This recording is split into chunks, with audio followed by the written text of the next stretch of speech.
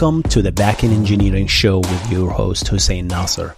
This is the show where we discuss the art and the craft of building software and cover recent news on backend technologies. If you enjoy the show, make sure to subscribe to the YouTube channel and rate it on Spotify and Apple Podcast. With that said, let's get on the show.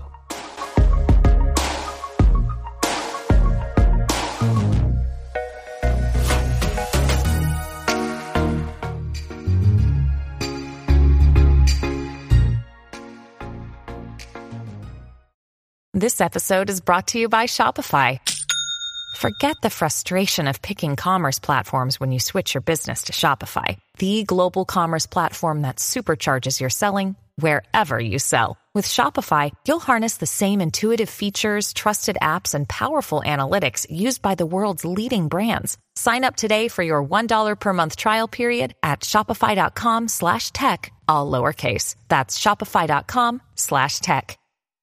What's going on, guys? My name is Hussein, and I came out across this interesting article from Uber Engineering, revolutionizing money movement at scale with strong data consistency. I like this article a lot. You know why? Because they don't talk about tools they use. They talk about the architecture. That means they talk about the first principle, and it's a common vocabularies that every designer know. And that's I love. They don't throw words like Kafka or Prometheus or Kubernetes or RabbitMQ or Celery or stuff like that. It's just, they actually show you their clean architecture that you can pick up and deploy yourself if you want to, because that's how engineering should supposed to look like. We don't care about what tools you use. We can pick our own, or we can build our own tools, as long as you tell us how your architecture is this. Plain good old diagram. That's it. So how about we jump into it, guys? So money and payment and orders and stuff like that, guys. How do we debit an account and credit another account? For the longest time, I have like a little bit strong opinion about this. I am changing a little bit. It's just the old dinosaur in me, the old thinking of having a database, a transactional database, and has to be fully ACID. And if you want to debit an account, well, you start a transaction, you debit that account, and you credit the other account, the same transaction, and then you commit. Why? Because now we have atomicity. That's the asset part, right? And we have isolation. So if someone else is doing the same thing, they will be isolated from our transaction, so they can't look at what we're doing. And we can essentially, based on whether you have optimistic concurrency control or pessimistic, you can fail or succeed based on if you don't reconcile. So we know how to do this in a single instance database. And I always pushed for this for simplicity reasons. And I know a lot of you guys are already working with microservices, and they introduce this concept of saga, where you break things into multiple sagas like series, and you execute things into series. And as long as you execute things, you have different states, you manage the states, and you can reach the same consistency eventually by executing the whole sagas. Right? This has nothing to do with sagas, but it's very similar because, again, they don't discuss it. They don't care if they use microservices or not. That's the beauty of, I love people who write articles like this. It's very generic. It's if you pick this and went 30 years back into the past and presented this to a computer science professor, they will understand what you want. Right? If you replace this with, I don't know, some Kafka and some Celery and some apple and then peaches in the middle and a pineapple tool, I don't know, tools that are hip these days, then you're just basically hiding behind these tools. The real engineer understands how everything works. Yes, I claim that you have to understand every single component that you have in your system. Otherwise, you're working with a black box. Maybe you're fine with that. But personally, I like to understand everything. Within my own job description, obviously, right? It's like, and within my interest, let's say. You cannot understand everything, right? If you tell me how assembly works and how CPU architecture works, I don't know, right? So it depends, your task, your role, and to me, that's just people who should take a pride of that. That being out of the way, let's jump into this and see what Uber did differently. And you might come back and say, Hussein, this is not something new. People done this for years. Because, I did not see it. This is the first time I see something like that. All right. So if you have something like that, let me know in the comment section below. And we can share knowledge and share experiences. So here's what they want to do. This is the motivation. The motivation is they have these, you know what Uber is. People, guys, probably everyone knows. Uber is a drive sharing app. So, well, if you have trips, the concept of trips, and you pay a fee for a trip, and then there is so that's one component of it, so the fee of the trip, and that can change. And there is another fee, which is the service fee. I don't know, so Uber's cut, obviously. There's tips, and there's adjustments, and there's so much stuff. So if you want to build a payment system that is so strongly guaranteed, you have to execute this statement in a single transaction, in a single database. But how do you do it if you are across the entire globe? You might have a system like FaunaDB where they guarantee strong writes across the globe. Postgres had the same concept, by the way, guys, not just Fauna, right? So you write to a primary database and you block that write until all the writes to every single instance in the whole world succeed. If one of them fail, you basically abort the transaction. You can do something like that to achieve not eventual consistency, because you don't want eventual consistency when it comes to money. That's just bad, right? I mean, as long if you know you're consistent at every point and you have a state, you can manage that consistency. That's fine. But if you want a strong consistency, that's how you do it. Spanner works very similar, but they are way more complicated. They use atomic clocks so that they can execute parallel writes, and using the time, they can reconcile these writes. Because what are the transactions? If you can execute transaction and you can bring all the transaction and order by time, you won, right? The trick is nobody figured out how can they synchronize times across multiple zones. That's a very difficult problem to solve. Google figured it out with this atomic clocks to a millisecond error, I believe. So that's essentially it. So people trying to solve this problem differently. What Uber did says, okay, I'm not going to use a sophisticated system like Spanner or a very slow write system like FaunaDB, right? Because FaunaDB it's a slow write. You have to understand. Once you understand what it does, you understand it's a slow write because it guarantees strong guarantees, right? I mean, you can change this. You can relax it a little bit. So, okay, if I write to my primary database and I only 3 writes to my secondary databases succeed, I can live with that. But what if someone else read at the same time that poor schlub database that didn't get the right? What happens when you get and made decisions based on that knowledge? That could be bad. So let's see what Uber did. Uber said, we're going to break this down into something called the job order-based system. Are we recording? Yes, we are. Job order-based system. So they created this concept of a job. And think of a job. I read this article, by the way, guys. I'm going to reference it below. I'm not reading the article as I speak. I'm just explaining it because I already read it. It's a well-written article. I don't have any comments except a few. I'm going to mention them in a few seconds. But yeah, you can read it for yourself. So the job order concept, think of a job as a trip. Hey, I want to go from LA to Temecula, right?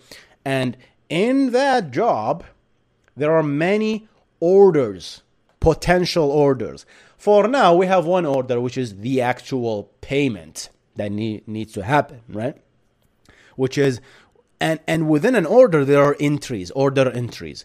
So the order of the payment of the trip consists of, here's a nice table. For the listener on the podcast, I'm going to read it out loud. The order consists of a trip fare, right? And this order entry literally contains a monetary value. So a trip fare of minus $18, for example, goes from which account? Obviously, it needs to go from the payer account, which is me, the rider, right? So that's minus 18. And then there is a service fee that's an order entry in the same order, in the same job, okay? That service fee minus 2 goes off also the payer account. You might say, Hussein, why don't they just deduct minus 20? No, they want to track Uber's money versus the driver's money, right? So they want to segregate that thing, which is something pretty. Once you think about it, these requirements are all driven from high above, right? So now minus 18, minus 2, so minus 20 gone from my as the rider, right? So now there should be a compensating entries to kind of negate that, so you reach this accounting zero. I didn't pay any attention to my accounting 101. I failed all these courses, almost failed. I got a B, I think. But I hated that ideas, right? So like, yeah, so minus 18, minus 20, so there must be a plus 20 somewhere, right? So now there's a third entry called trip fare, but it's plus 18 to whom? To the payee escrow, which is the payee account. So that's another order entry in the order object, which is in the job, which is the trip, right? So now, so that's 18 plus 80. And the final one is a service fee goes plus 2 to Uber escrow, which is the Uber account, right? So that's how they do things. Imagine doing this in a single transaction. I mean, you can do it, but what if it fails? You have to do retries. But the idea of having a retry is what? Is it synchronous? You don't want the imagine you want to do a payment now, right? And it's synchronous, right? When it's synchronous, you have to wait for it to succeed. Who knows? I'm debiting my paying and it failed. What if I want to retry? Do you sit down and wait in the driver's in the Uber car until it goes through? Oh, let me try again. Oh, it failed. Let me try again. Oh, it failed. No, that won't work, right? Because that's the centralized system. If that's the synchronous centralized system. You have to apply. If it works from the first time, you're good. But if it failed, someone has to retry. Either it's the client, which is me, holding the phone, hitting apply again, hitting pay, or someone in the background that does the retrying. And that's another option you can go through. You can just submit a job and does this atomically, right, on the background. That's another solution. I don't see anything wrong with that. But they want a little bit different route. Maybe for a good reason. Okay. So that's essentially the idea. So now Hussein says, like, isn't a job, that's the first question that I got. Isn't a job always have one order? They don't mention this, unfortunately, in the thingy, in the article. But I thought about it and says, hey, what if I want to send a tip? A tip is something you pay after, right? So it's not really in the same order. So it's a different order. So I would imagine there will be one order for the trip, will consist of 4 entries. Trip fare minus 18, service fee minus 2. Trip fare plus 18, service fee plus 2, right? Then there is another order consists of 2 entries. Tip, I don't know, you paid like, let's say 10% or 15%. Let's say you paid $5 tip, right? So that's minus 5 of the payer plus 5 to who? To the payee, which is the driver, right? And maybe this is a completely different account. Who knows? So that's another order. So we have 2 orders in the same job, which is the trip, and each order have multiple order entries. This is a beautiful architecture. This is a beautiful design. I love it, right? Anybody can understand this. You take this, you go back 30, 40 years, and you explain it to this anyone can understand it, right? Because it's beautiful. It doesn't have a fluff. It doesn't have, they don't talk about Kafka. It doesn't talk about RabbitMQ, right? It's not ambiguous anymore, right? It's all on the table. That's real engineering right there. That's real engineering. You can talk about tools, but explain to me how things work agnostically of these tools. Love you, Uber. Love it. I absolutely love it. Okay, so that's how you do it. So Hussein, we have jobs, we have order entree, we have order entrees. Who's going to execute this stuff? Look at this beautiful architecture. So you have weekly settlement scheduler, right? Something that, I don't know, a scheduler that just settle money that never been paid. Just submitted an order. Oh, there's someone, I forgot to pay this guy. I want to pay him a tip, but I already reached home. Simple. Go to your trip, pay tip. That will generate for the same job, the trip, a new order, which is to tip. Oh, I really want to I want to get a refund because I'm not satisfied of this. The Uber driver, I don't know, he was a little bit, he insulted me or something. I want a refund from Uber. Well, I don't know if they afford that. They give you this option, but hey, I want to submit a refund. A refund is a completely third order in the same job, and they can treat it simply, agnostically of everything else. So all of these orders, they give you like miscellaneous payment. I have no idea what miscellaneous payment means, really. Various jobs, everything to them is just an order in a job, right? That's the parent thing. Could be a trip, could be, I don't know, Uber Eats, something like that. But yeah, I love it. I absolutely love it. And here's the thing. There is something called the order insertion service. What does it do? It inserts an order.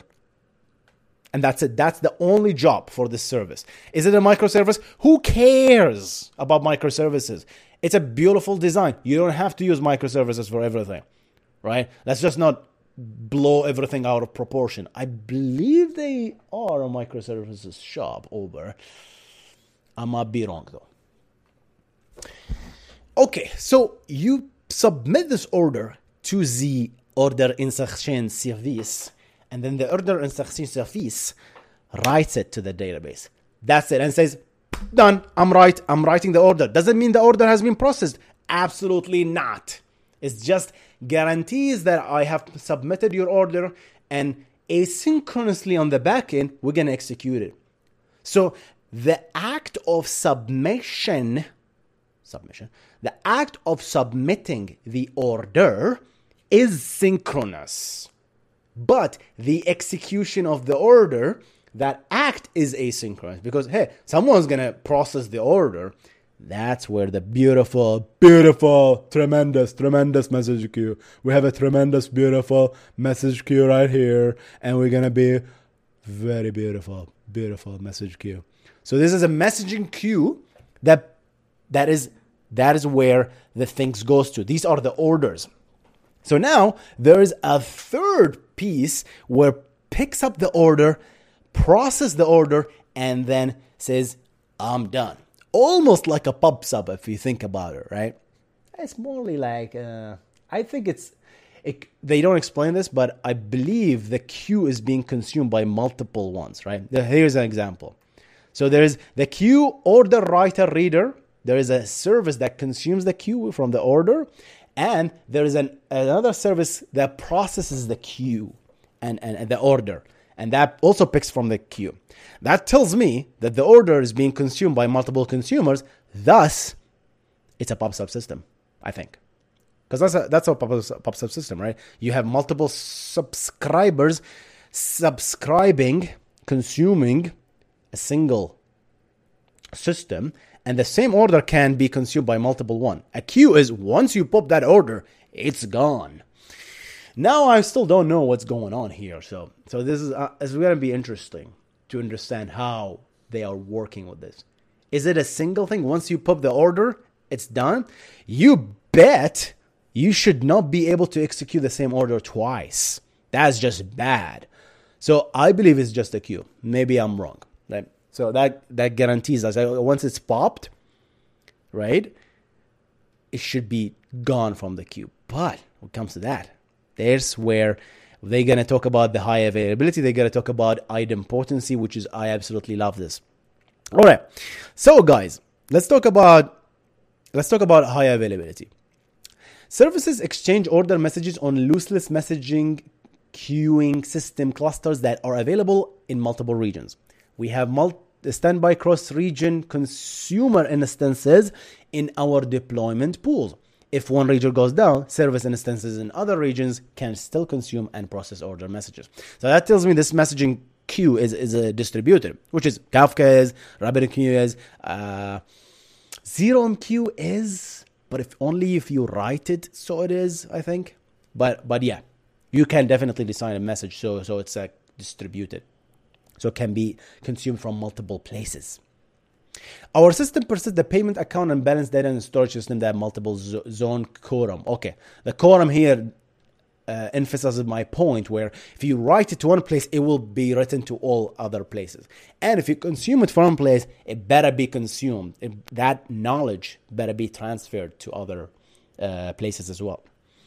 Well, as long as, because I don't think you're going to submit an order in Atlanta, for example, and consume it in Malaysia, right? That would be weird. So I think there's a region-based ordering system that they don't talk about here. And I understand it's a little bit complex to talk about all that stuff. Idempotency, and I talked about idempotency in my channel, guys, which is the idea of having to, if I submit the order something twice, it's going to be counted as one, right? I can, as much as possible, read or write, and it's not going to change the state on the backend. And how do they achieve this? Exactly how Kafka does it. This is basically uniquely identifying a request, because you need exactly once guarantee, and they guarantee that. Why do you need exactly once? Because if you process the order twice, you just lost twice the money. That's just bad, right? If there's money involved, you better have exactly once guarantee. If you're building a system that counts your Instagram likes, who cares if you process it twice, right? It's just you're gonna get an extra like. It's gonna be 1.8 million likes anyway. It's not like someone is counting the likes, right? So yeah, sometimes you can live with it, sometimes you don't. Yeah, so the money movement is based on order processing that atomically alter user payment account. Atomically, this is the key, atomically, right? Because you need atomicity here at that order entry level. And then I bet they have a state associated with the order that tells you if this order is processed, half processed, or completely processed. They don't mention this, but I believe they do. Of course, otherwise, how do you know if this order failed or order succeeds, right? And the idempotency is guaranteed by every user, every job, every order entry has a unique identifier. So if you accidentally submitted the order twice, yeah, we're gonna fail. We're gonna say, hey, that's the second one, we're gonna just ignore it, right? Because that's idempotency, not necessarily fail. Just we're not gonna hurt the backend, right? Beautiful. That's how they do this thing. Data consistency between asynchronous platforms. So here they go about migrating from their old system to the new system, which is absolutely painful. It took them 2 years to do this stuff. Imagine that you have two systems and you have to guarantee that you write to this system and you also write to this system. Both systems should stay up and running. And any write you do write to this, you have to write it back to the other one. And they explain this here. They use the idea of versioning so they can identify where this call came from. Did it came from this system or this system? And based on that, they can track where every order is, and they guarantee consistency. That's very, very, very critical. So they talk about all that stuff. They have obviously dashboards and metrics. That's what I'm interested in. The rest of the stuff I'm not really interested in, so I didn't read through. I'm not gonna explain all these details, but they talk about validation and retries. This is important. Every 24 hours, they execute these asynchronous jobs, and it goes and see, okay, are there any orders that didn't be fulfilled? Let's pick up the order, re-execute it again, make sure everything actually succeeds. Once it succeeds, we're gonna complete the rest of the stuff, right? Saga when microservices, if one of these pieces, operations failed, they they give you the ability to roll back in Saga, where you can just do a compensating operations to roll back the stuff. I don't believe that's what they do. They do a retry. So that means, let's say you debited the payment account successfully, but you failed to accredit the payee account. Is that right? Payment. Yeah. So you failed to credit the other account. You've debited the account minus $100, but you failed to credit the other account. What do? Do you roll back? You can't just take the money back. That's just weird, right? Just tell the money, hey, you guys, hey, Bank of America, we just took the money, but we want to actually put it back now. That will be weird. No system supports this, right? Especially when dealing with multiple accounts, right? If you own everything, you can do it probably in a single database, right? But you don't own everything, right? These are external systems, so you have to work with them. So once that account has been debited, the account to credit fail, you have to start saving the states that, okay, I'm half done. I don't know. And then you retry the credit again, right? And that's where the asynchronous system does. I think believe me, I think that's what they are doing, right? So yeah, they are learning a lot of lessons, obviously, especially through the migration from old to the new system. I do not envy them. This is gonna be painful. Obviously, it is painful. The project took 2 year cross-team effort, 40 engineers, product managers, all of that stuff. I would not be surprised. This is a big project, right? So that sucks that no comments. This is a great article, right? And one of the best of the articles that I'm gonna cover, hopefully, is this: why Uber engineering switched from Postgres to MySQL. I talked about it many times on the channel, but I didn't actually cover that. It's a 2016 news, but it's a great use case to discuss, right? Doesn't mean they're right, moving from Postgres to MySQL. It's just fun to discuss. All right, guys, that's it for me today. I hope you enjoyed this discussion of the software news. Subscribe if you want backend engineering news, backend engineering discussion. That's what I discuss in this channel. I cover database engineering. I cover proxies, reverse proxies, data consistencies like this, systems, backend systems. That's my specialty. I talk about this. And if you have another article that you want me to cover, send it my way. This is my Twitter handle right here. Please send it my way. I'd love to cover these interesting articles. I'm going to see you in the next one. You guys stay awesome. Make sure to subscribe, like this video. Guys, see you in the next one. Goodbye.